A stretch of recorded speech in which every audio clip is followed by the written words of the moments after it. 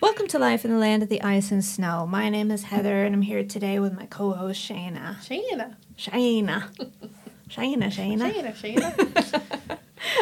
Our guest today is Justin, and he is from the U.S., and I know that you were born in Colorado, but it does not sound like you stayed there.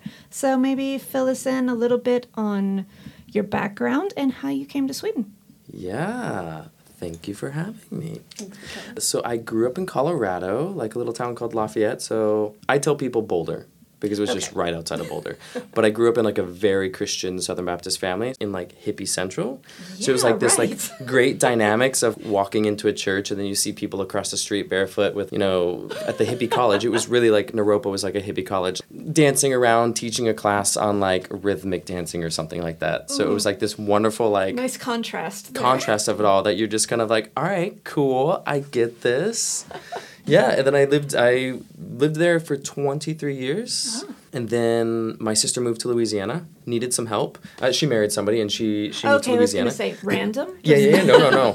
So she moved to Louisiana because her husband moved there. And then shortly after she got there, like 6 months, he wanted a divorce. Oh. Yeah, and so she's like my best friend. And so I was a manager of a fast food chain, and I was like, I'm doing nothing. Let's go to Louisiana. Yeah. So I went down there just to go spend 6 months. I met somebody and was like, this is where we're gonna be. And then after a few months, I was like, I hate Louisiana. I don't hate Louisiana. No, let's take it back. Louisiana's wonderful. I hate the heat. I get that like in the humid. It's the humid heat. But where in Louisiana? Baton Rouge. Yeah. Baton Rouge. Yeah. I only went to New Orleans a few times. I did spend one part of a Mardi Gras there, and it's wild, but it's also very gross. Like there's stuff in the street that you don't want to see. And yeah, I've been to one. Yeah. I did catch Anderson Cooper's beads. Wow. Did not have to flash for them, but he was tossing beads off of a float, and I caught them, and I was like, I am never throwing these away. And then I realized these beads are probably very gross because they're all in, like, New Orleans. Who knows where they, yeah. Yeah, no.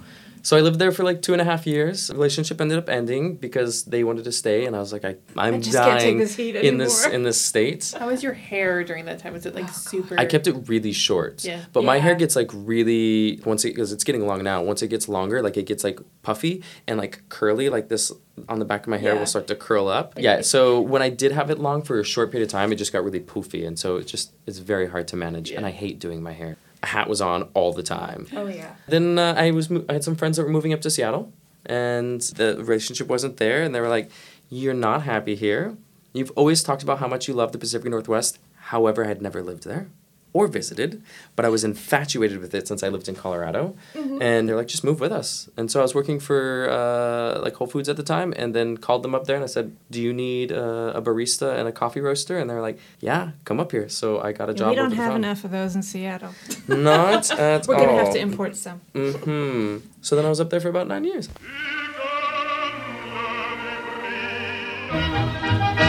And now we come to, how'd you get here? Oh, this is a good story. It is. It's like a movie. I feel like it could be a movie. I should write a screenplay off of it. Yeah, so I was about 3.5 years into living in Seattle. I met somebody, and so we were together for 5 years.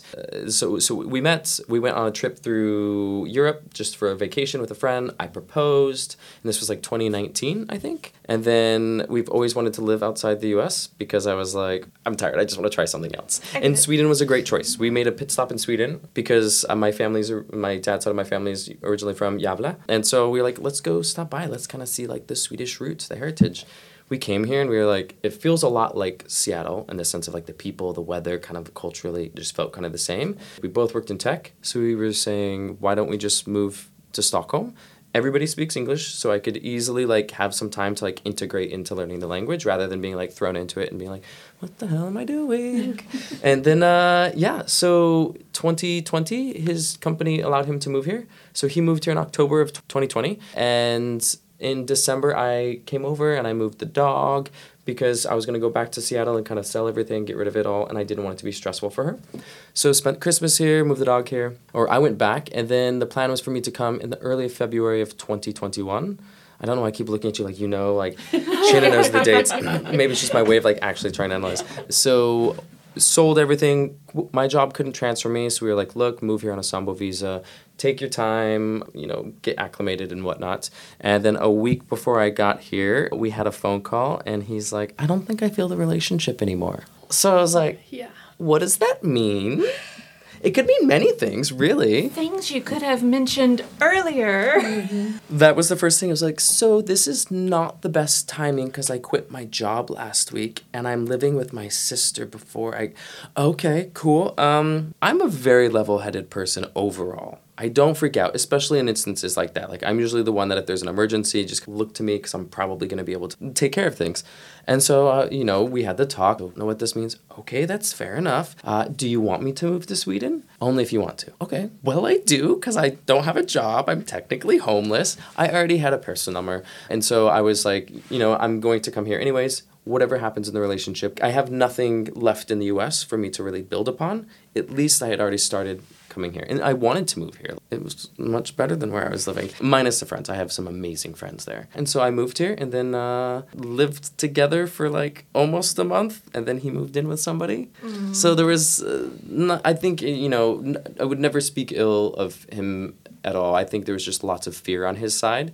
And he should have said something earlier, but he didn't. So that's how I got here. And the first year, I always say, was like the big trauma year. How do I find a job? How do I find a place to live? Navigate the language. Navigate like a social structure that I'm not quite used to. Right. No support system.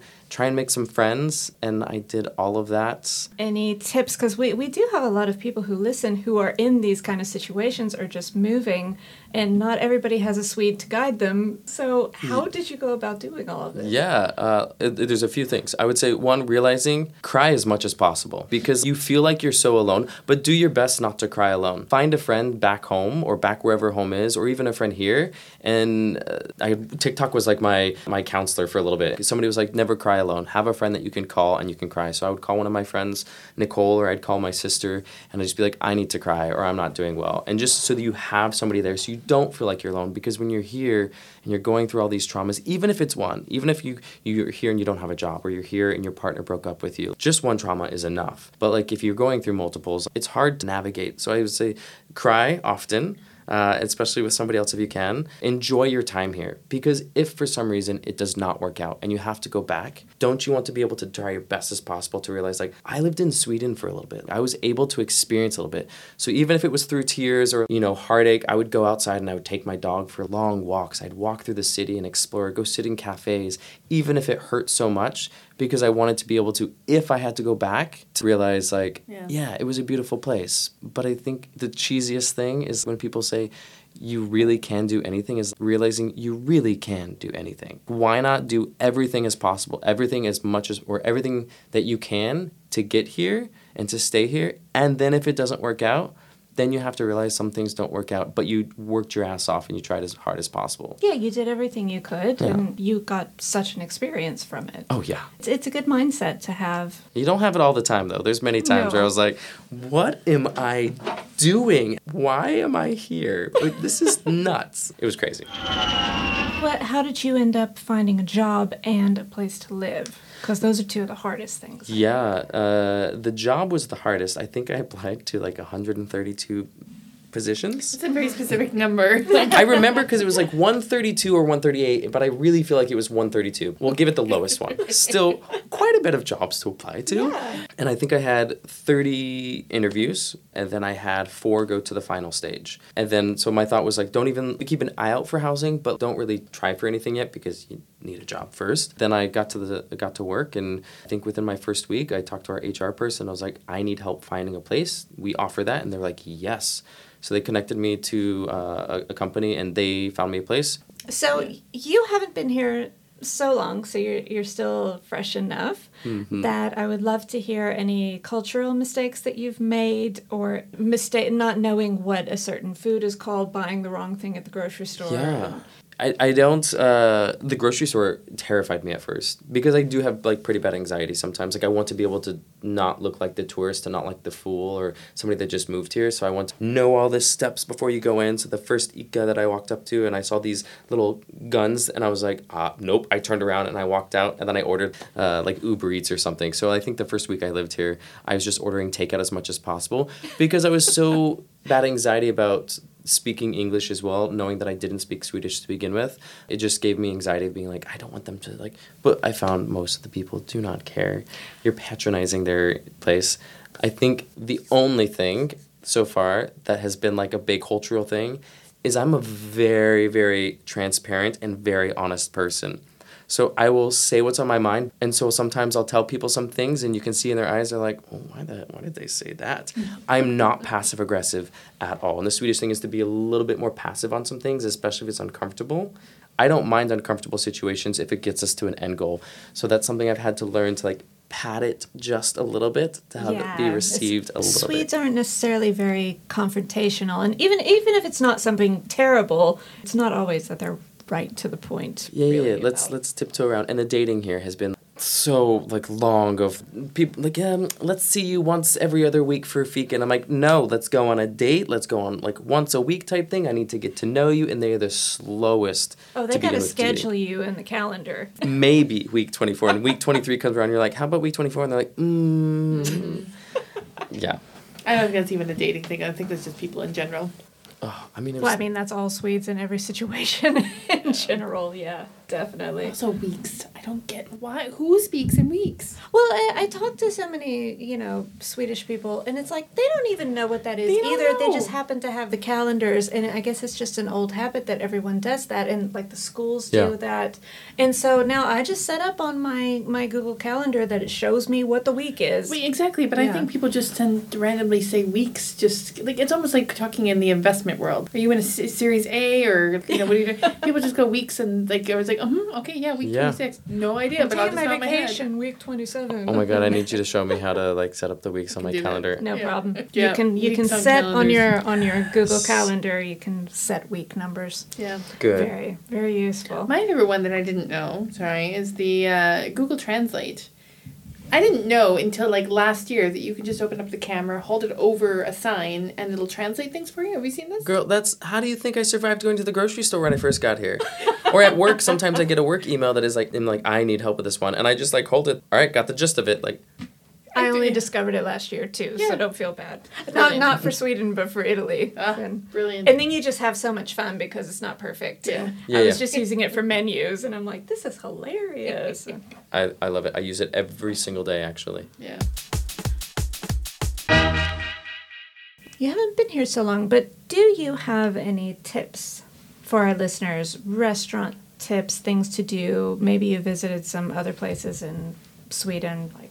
Yeah, I think if you like being outside, so if you like being outside and you don't have a car, which if you just moved here, most likely you don't, and you live inside the Stockholm area, going to those little colony lots. So those are like the best little ways inside the city, just kind of like get out just for a little bit and you see some gardens, especially during the summer, and it's beautiful and it's so nice. The winter's kind of cool too with that because it's like a little eerie. But my tips are be outside as much as possible. Well, we should explain because I don't think we've talked about colony lots. What is that in English? Like, it's not called a colony lot. I would say a garden plot. We called them pea patches, like a sweet pea, like pea patches. So like you'd be able to go and like rent a small little piece of land, just a few meters by like maybe as big as this like room, and you would just rent it and you'd pay like a yearly fee and you could grow whatever you want, really. Well, not whatever you want within certain reasons. Yeah. But here, there's like two styles. There's one where you just rent a piece of land. Like just for growing. And then the other ones, like the colony lots, I think are the ones that they have that little tiny hut, a little house on it. Yeah. And that's where like usually they have running water, some electricity, and that's where some people just spend their entire time. It depends. There's different where you go, and they have different exceptions on the houses. So yeah, if you're lucky, you've got one that's got some running water. Most of them, though, probably don't have electricity.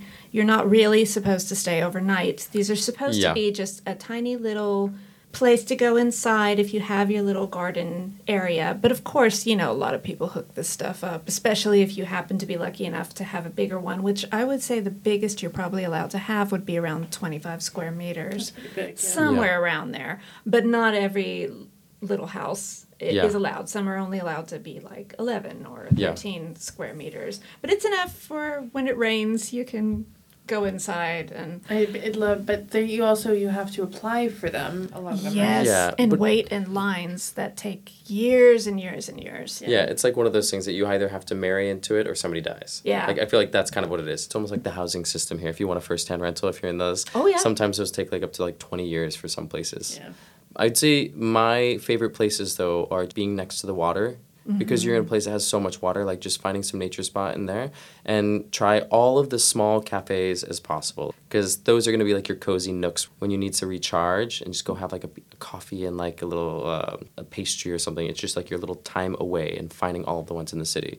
It's a good goal to go for, to just explore all the different little cafes. There's so many. Okay, I'm starving now. We always talk about food, and I'm like, can we go eat? And there's so many days, like little small holidays based around pastries and desserts, which is so nice. You're like, oh my God, what day is it today? Oh, we get semla. What is the day today? Oh, we get carambula. Oh, what is the day today? Prinsesstårtan. Okay, thank you so much. Like, this is so nice. My kind of holiday. Ah, yes. Food. Any food holidays. Well, we'll go ahead and wrap it up on that food note so we can go eat. But thank you so much for being on and for chatting with us. Thank you for having me, Sweden. I'm so happy. I'm so happy to be here. Like, it was a terrible first year in the sense of, like, so much trauma, but, like, meeting phenomenal people, like, have brought it to a place where you're like, this is where I need to be, and this is where I want to be. So I'm so happy to be here.